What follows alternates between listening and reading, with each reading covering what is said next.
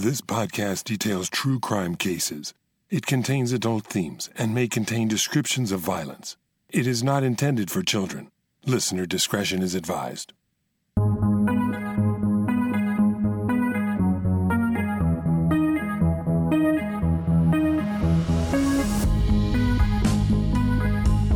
Thank you for joining me for today's episode of Once Upon a Crime. This week, I'm bringing you another true crime case that centers around people associated with the modeling industry. This time, I'll share a story of a rising star who'd broken into the world of high-end modeling against all odds. But another model, envious of his success, began a rivalry, which led to a violent showdown that no one saw coming. This is the last chapter in the series, Picture Perfect Murder, the case of Harry Uzoka.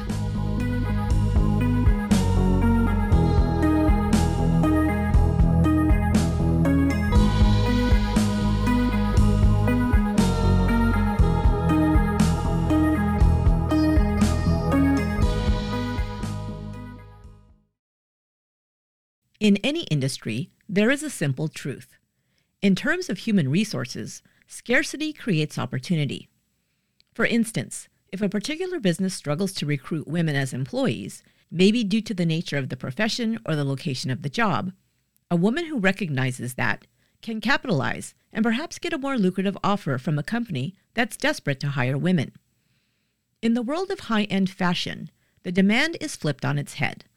Male fashion models with a certain look, who fit a certain demographic, could be highly sought after and incredibly well compensated.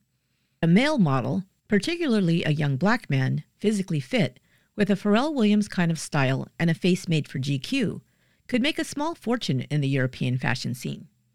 It was a fortunate turn of events that introduced Harry Uzoka to just such an opportunity in the world of fashion modeling and changed his life forever. Tragically, in the case of Harry Uzoka, forever came too soon. The London Evening Standard reported on January 16, 2018, 2 men were appearing in court today, charged with the murder of model Harry Uzoka, who was stabbed to death in the street in Shepherd's Bush. Mr. Uzoka, 25, who had starred in campaigns for brands including Zara and Mercedes, was found collapsed on the pavement last Thursday. For anyone who was unfamiliar with Harry Uzoka, the Evening Standard made it clear. Harry was somebody. Quote, Mr. Uzoka was on the books of Premier Model Management, which launched the careers of Naomi Campbell and Claudia Schiffer. It's hard to comprehend how a life so fabulous, a globe-trotting existence in front of the camera and on the runway, could turn so bitter and competitive, marked by jealousy and rivalry. Who was Harry Uzoka, and why did his life end so tragically?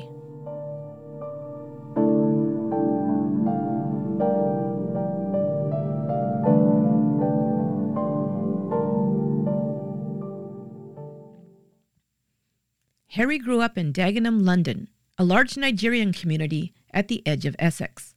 As described by the BBC, take a walk down Dagenham's Heathway, one of the main roads, and you'll see a black church, a Nigerian restaurant, and some African and Caribbean hair shops. With his older brother Ed, Harry was a first-generation Briton, his mother Josephine having emigrated to London from Nigeria before he was born. Harry was an athletic young man with a passion for football, what we in the States call soccer. He frequently outperformed his classmates on the pitch at All Saints Catholic School, and sometimes in the classroom too, where he was an absolute whiz at math. To be clear, though, as is sometimes the case with young men growing up with a hard-working single parent, Harry had something of a troubled adolescence. He fell in with the wrong crowd, got his priorities all out of whack, and by 2008 found himself on the wrong side of the law. Harry got caught taking part in the robbery of a cash delivery van and was sentenced as a juvenile to 4 years in an institution for young offenders. It was a rude awakening for a young man, barely 16. According to those who knew Harry, though, he spent his time in prison truly contemplating his life and the direction it had gone. He recognized the error of his ways through endless days of study, reflection, and a search for spiritual meaning. Harry's family said his attitude had become, "When I get out of here, I'm going to do something positive." The previously skinny young man exercised diligently in jail and built an athletic physique, read voraciously, and waited for the day when he would again be free. After almost 2 years in jail, that day finally came, and Harry entered back into the real world, a free man just shy of his 18th birthday.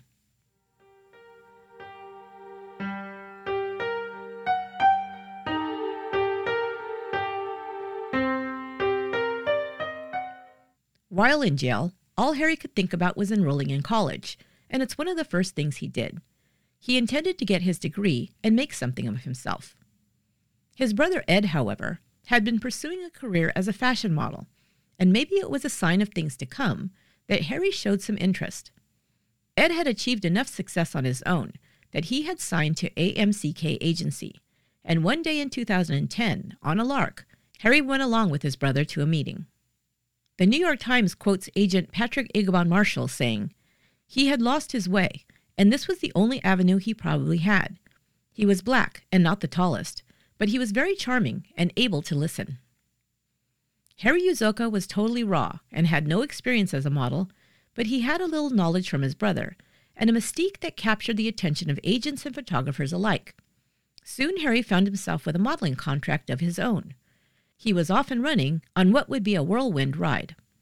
Harry found success almost immediately when he appeared on Channel 4's The Model Agency show and modeled for Nike, Zara, ASOS, Pull & Bear, and Jack Wills. The ink on his modeling contract was barely dry when he walked the runway at London Fashion Week. It was a true rags-to-riches Cinderella story, and it happened quickly. Harry became one of the most in-demand models on the circuit and worked a lot. In one of those many shoots, he worked with another model, Leomi Anderson, who would become his close friend and girlfriend for a time. In her BBC piece, Linda Adey describes the dynamic between the two. Quote, "In their shoots together, they seemed playful, confident, and in love. It was refreshing to see a successful young dark-skinned man celebrating a young dark-skinned woman." End quote. In 2014, Harry signed with London's premier model management agency, an elite talent agency that launched the careers of top models like Naomi Campbell and Claudia Schiffer, and his star only continued to rise. He was named one of England's hottest models in Paper magazine. He modeled not only in magazines, but his face was on buses and billboards for Uniqlo, Everland, and Levi's. London, New York, Los Angeles. It didn't matter where you were. You probably saw Harry's face somewhere. He was one of the first black British men to have a successful international career as a male model, working in Paris, Milan, Los Angeles, and New York. But hey, don't get the wrong idea. I may have misled you a little bit when we talked about that globe-trotting lifestyle. The truth is, being a model is hard work, and Harry was deep in it. As described by the New York Times, quote, "Even with the agency's support, Uzoka had to adjust to the demands of the industry. Modeling was rarely glamorous. It consisted mostly of long periods of boredom and anxiety, interrupted by intense bursts of performance. At casting calls, he would wait in the reception area for as long as an hour, distracting himself by talking with the other models about their outings the previous night. When he was finally taken in to meet the casting director, everything about him was subjected to scrutiny: his physical features, how he moved, his portfolio." End quote. Being a successful model meant having a thick skin and not giving up. Harry was up to the task. Quote, "He experienced rejection after rejection. It is not uncommon for models to go to as many as 15 casting calls a day and not book one. Even if he was picked for a show, it meant more waiting, hours backstage doing hair and makeup and fittings, all to prepare for a walk that lasted 5 minutes and paid new faces only a few £100s, a rate significantly less than what female models received. Being a male model is so difficult," Madeline O'Steele, a casting director who worked with Uzoka earlier in his career, said. "Owing to the constant demand for fresh faces," she said, "the lifespan of a male model is about 2 years." End quote. Despite all the challenges, Harry Uzoka was persistent, kept his head up, and kept moving until he found payoff. Harry's success in the industry had an impact, too. He got booked for jobs that black models had struggled to get in the past, thereby opening the door a little wider for those who came after him. Kevin Morosky, a photographer and filmmaker, said that he became the go-to guy. Quote, "He had a massive impact on the way the fashion industry cast dark-skinned boys," he said. Morosky wasn't alone. Everyone recognized that Harry was breaking new ground. Taitia Blake, a casting director from London, said, "Harry provided a platform for black male models to come through in a way they hadn't previously in London." As Harry reaped the financial rewards of his success, he was generous to friends and family in thoughtful ways. His friend Jeremy Thompson recalled, quote, "He'd always say if he's earning money or if he's doing well, and all his friends aren't, he's not doing well. I've messaged Harry and said, 'Bro, do you think you have £5 you can send me just so I can get a meal?' And he'd be like, 'What?' and come off the phone and send me like £300, and he'd do that without expecting it back." End quote. Harry Uzoka was responsible, though. He wasn't one to squander his money on lavish things or vacations, but he did take a dream trip to his family's home country of Nigeria to learn about his heritage and build his mother a home. It was in part his status as a role model for young black men that compelled Harry to start a collective of black models called Just a Norm for mutual support. Many young black models felt they were only getting certain kinds of jobs, not real high fashion gigs. Fellow model Jeremy Boateng said, "It was all made up of black boys, black models. In the industry, we were all sort of blocked." Just a Norm was a hint of Harry's interest in activism, in helping. Harry Uzoka loved to lead, to teach. He reportedly loved empowering young black men, just as he had been empowered by those before him. At one point, Harry explored the idea of writing a film and launching a magazine that would celebrate black excellence. The notion of self-improvement was something he wanted to share. He was enthusiastic. He radiated infectious positive energy and was fun, eager to learn, and easy to be around.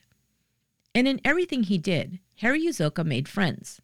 The same friendly, affable nature that made agents so willing to take a chance on a young, untested model won Harry allies everywhere. Unfortunately, it's also true that popular charismatic personalities who interact with thousands of people in real life and online are more prone to run into unsavory characters, people who can be driven by sinister, envious, or resentful motives.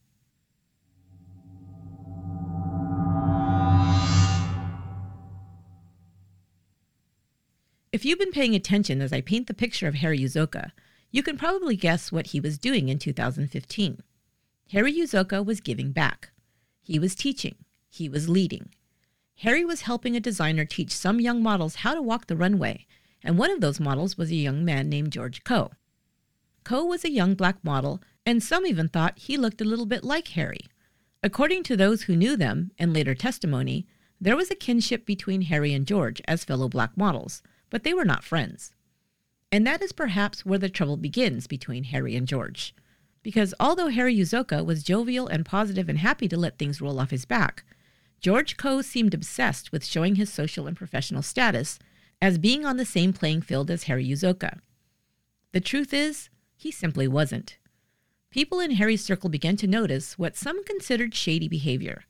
Some said George Coe had begun to embrace his perceived similarity to Harry Uzoka and mimic his playful style in front of the camera. Animosity was building between Harry and George.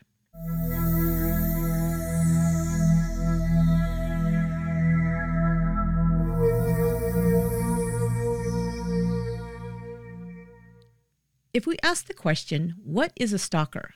A few things come immediately to mind. A guy in a trench coat lurking in the shadows. An ex-love interest unwilling to accept that the relationship is over. A celebrity murderer like Robert Bardo, the murderer of actress Rebecca Schaeffer. The guy in the trench coat lurking near a steaming sewer grate in some dark alley has really only been a threat in the movies, and stalking an ex-love does not apply in this case. The murder of Rebecca Schaeffer at the hands of Robert Bardo would seem to be the situation most analogous to Harry Uzoka and George Coe, but even that happened in the 80s, long before the connected age. I covered this case of celebrity stalking way back in Season 1, Episode 14, Fatal Fans, Rebecca Schaeffer. However, none of these scenarios seem to fit this story exactly. Harry and George had known each other and worked together, and yet you can't help but feel there is some similarity to a stalking case. Friends and acquaintances of George Coe would say the man obsessively followed and unfollowed them on social media. Some have suggested that's because George Coe believed having social media friends in common with Harry raised his social status, so he would follow and unfollow George's contacts, hoping for a follow-back. Quote, "There's an entitlement that people think they have access to you," one stylist said. Maybe he could feel like he knew Harry better than he did. This raises the question, how do you define a stalker in the age of social media? One definition of a stalker reads, a person who hunts game stealthily. The primary definition of stalker, however, strikes closer to the target. A person who harasses or persecutes someone with unwanted and obsessive attention. By January 2018, Harry Uzoka was in a relationship with model Ruby Campbell, and it was there that, in the opinion of many, George Coe crossed the line from ungrateful colleague to stalker. Harry started to hear from friends that George Coe was claiming to have slept with Ruby Campbell, and some of Harry's friends had confronted Coe about it. A model from Paris, Anacheta Lafon, who had been in the circle of social media friends that included Harry Uzoka and George Coe, accepted an invitation to hang out with George Coe, whom she had never met. According to the Times, things immediately got uncomfortable. After she arrived at his flat, Coe repeatedly asked her if she knew Uzoka, and claimed he slept with Uzoka's girlfriend, the model Ruby Campbell. Lafon grew uncomfortable with Coe's childish posturing, end quote. Lafon then spent a week with Harry Uzoka and told him about the allegations Coe had made. Tensions were rising. We can only assume there was some conversation in Harry's circle about George Coe, because text messages began flying back and forth. On January 9, 2018, George Coe texted Harry, "Yo, G, why is your boy messaging me? What is he on about, and what girl?" Harry later texted back, "Leave my name out of your mouth, it's that simple. I've never spoken bad of you in any way, so this is wild." We know Harry took the allegation of an affair with Ruby Campbell seriously because he spoke to her about it. She swore she had never met George Coe and later stated as much on her social media accounts. "I have never met George, and Harry was never friends with him," she said on Instagram. Harry's roommate said Harry and George Coe actually had a phone conversation on Wednesday, January 10th. According to the New York Times, Uzoka and Coe argued on a phone call broadcast on speaker for Uzoka's friends to hear. Coe called Lafon a liar and denied saying anything about Campbell. When Uzoka asked how Coe even knew whom he was dating, Coe said he had figured it out on Instagram, more or less admitting that he was stalking Uzoka on social media. "George, just leave it," Uzoka said as the call ended. "Why make this trouble?" George Coe, someone he had tried to help, had become an irritant to Harry, real-life drama that he didn't need. It's in that context that we see a textbook example of why celebrities and athletes and public figures are so careful about who they allow to be part of their life and who they interact with, especially in the social media age. One careless word might give the wrong person an opening. Unfortunately, Harry fell victim to his own giving heart. The young man he hoped to help had an unknown personality defect, something that turned George Coe into an instigator, a man who, perhaps driven by his own insecurities, knew how to inflame emotions with an insult and some recklessly chosen words. Harry Uzoka's downfall was allowing his anger to take charge. We've all done it. Allowed someone to get under our skin until we have an outburst or make an ugly scene, usually followed by an extended period of self-doubt. Why did I allow myself to get so upset? It happens, but when it happened to Harry, it had fatal consequences.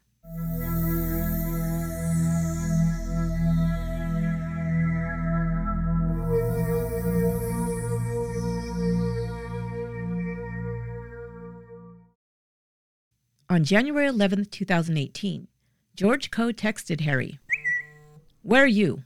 I'll come there and we can fight. Bring your friends with you." Minutes later, Harry replied, "Come to Shepherd's Bush." George Coe asked for the address. "Where in Bush? Postcode." Harry texted back 15 minutes later, "Listen, come to Bush Station. That is the last thing I'm saying to you. You're a lost soul." And he tagged it with an emoji crying laugh. It wasn't an empty threat to fight. George Coe was waiting for Harry's response and made arrangements to bring friends to the confrontation. 2 minutes later, he texted Harry, "I'm coming." Nothing after that for about 35 minutes. And then this text, "Be 2 minutes. You there?" Another half hour passed before George texted Harry again, "I'm here." I wish I could say that there was a colorful picture to be painted about the events that happened next, but it's perhaps symbolic of how senseless this crime is, that there's no real picture to be painted. It was all over in about 2 minutes. George Coe, with friends Mersa Dekonda and Jonathan Okibo, showed up for a fight armed. Writing for the New York Times, Alexis Okiwo described what happened next. Quote, "Within minutes, Ko showed up near Uzoka's flat, holding a knife in each hand. Dikonda carried a machete. Uzoka and his roommate, Adrian Harper, took apart a set of dumbbells in their living room. Armed with the metal bars, they went into the street. Across a parking lot, they saw Ko and his friends walking away. 'Yo, George,' Uzoka called out. The men turned around, and the groups approached each other." End quote. It quickly becomes clear the confrontation was a mistake. Harry and Adrian were outnumbered, and they'd brought metal bars to a knife fight. Adrian Harper fled with Jonathan Okibo in pursuit. Harry was not so lucky. Quote, "Ko and Dikonda cornered Uzoka between two cars, his back against a fence. A neighbor who passed them at that moment later testified that Uzoka, quote, was standing like he might have been a little scared," end quote. He swung the metal bar he had brought with him, but Ko stabbed Uzoka 3 times, piercing his heart. Uzoka somehow managed to sprint back to his flat, bleeding the entire way. When Harry arrived at his flat, Adrian Harper rushed to meet him. There was blood everywhere. "I've been stabbed," Harry said. "Where?" Harper asked, but Harry did not answer. He staggered forward, then fell to the pavement just outside his flat. Linda Adey from the BBC described the scene. "Harry lay on the pavement, his body punctured with knife wounds.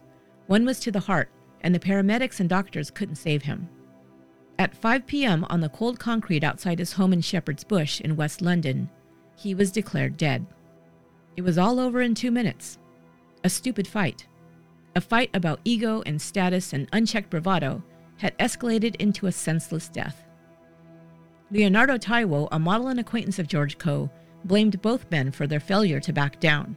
Quote, "It was about male pride. It's ego.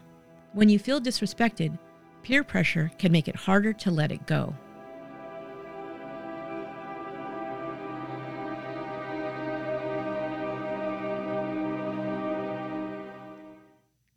In the hours after the confrontation, George Ko did not initially know that Harry had died, just that he had been in a fight and stabbed a man. He confessed to a friend that he had stabbed someone, but was shocked when he found out that Harry was dead. He didn't know what to do. George Ko was a wanted man for about 3 days. Then he turned himself in. He and his accomplices were charged in the death of Harry Uzoka. Months later at trial, Ko was absolutely contrite on the stand. He sobbed and claimed he hadn't meant to kill Harry. He said his text messages about a fight were misunderstood. "To be honest, I didn't mean the word fight," he told the court. "It was just bravado. What I was trying to do was just find a situation where I could meet Harry and just speak to him, like face to face."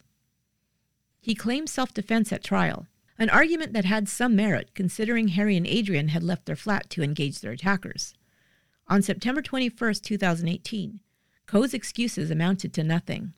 He was convicted of murder and sentenced to life in prison. Dikonda, who wielded the machete, was also convicted of murder.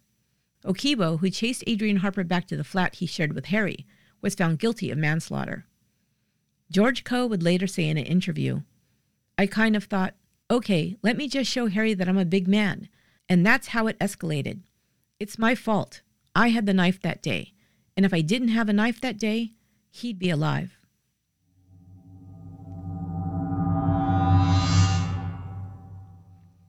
The murder of Harry Uzoka and conviction of George Ko brings to mind so many questions about the fashion industry and living life in the fast lane in front of the camera on 6 continents. How do you protect young people coming up in this industry? Who is there to mentor them and guide them when the lifestyle becomes too seductive and the camera lens hypnotic? You wonder how much the nature of the business lured a person like George Ko, with its promise of attention and respect that he so desperately craved, a feeling that he was somebody. Those questions, however, are best left for another day, for people smarter than me to contemplate. I'd rather remember Harry Uzoka and pay homage to the profound change he brought to the industry at a time when it needed it. His friend, Jeremy Boateng, said, "He changed a lot of those really young mindsets that I feel a lot of Black people have, where it's like you can't show love to your bro." Nigerian-British writer and stylist Aishat Akanbi similarly said, "I think Harry reminded young men in particular that it's okay to be delicate." Society asked a troubled young man in prison to change. Harry became a successful, sensitive adult with a positive outlook and a willingness to give back. What more can we ask of our young people? Really. Harry Uzoka gave us an inspirational tale of reinvention, and it's what makes his untimely death doubly tragic. At George Coe's sentencing, Harry's mother said, "I have so much pain for the death of my Harry, and I find it difficult these days to go on without him." Harry Uzoka might not have had the name recognition of departed stars like David Bowie or Kurt Cobain, but he was no less impactful to his chosen field. And with his enthusiastic outlook, who knows what his future might have held. Harry's life had been cut short, and his potential never realized, a fact understood most by his mother. Quote, "His departure has left a gaping hole, a gap, a void in the family that we are all finding hard to contend with. He was due to start acting in a couple of upcoming movies, but that chance has been taken away from him.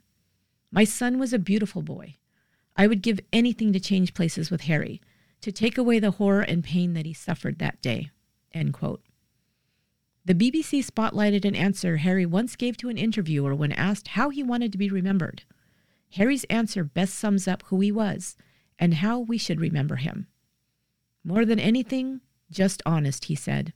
"An honest being of love and light." That will do it for this episode of Once Upon a Crime, and that will end the series Picture Perfect Murder. I won't be releasing an episode next Monday due to the 4th of July holiday here in the States. But starting on the 11th, I'll begin a whole new series for the month of July. Join us then for the series Final Curtain Call, where I'll share true crime stories involving people connected with the film and theater industry. Once Upon a Crime is produced by me, Esther Ludlow. Research and final audio editing for this episode was provided by Lorena Garcia. It was written by Troy Larson, who also provided additional research. Until next time, be good to one another.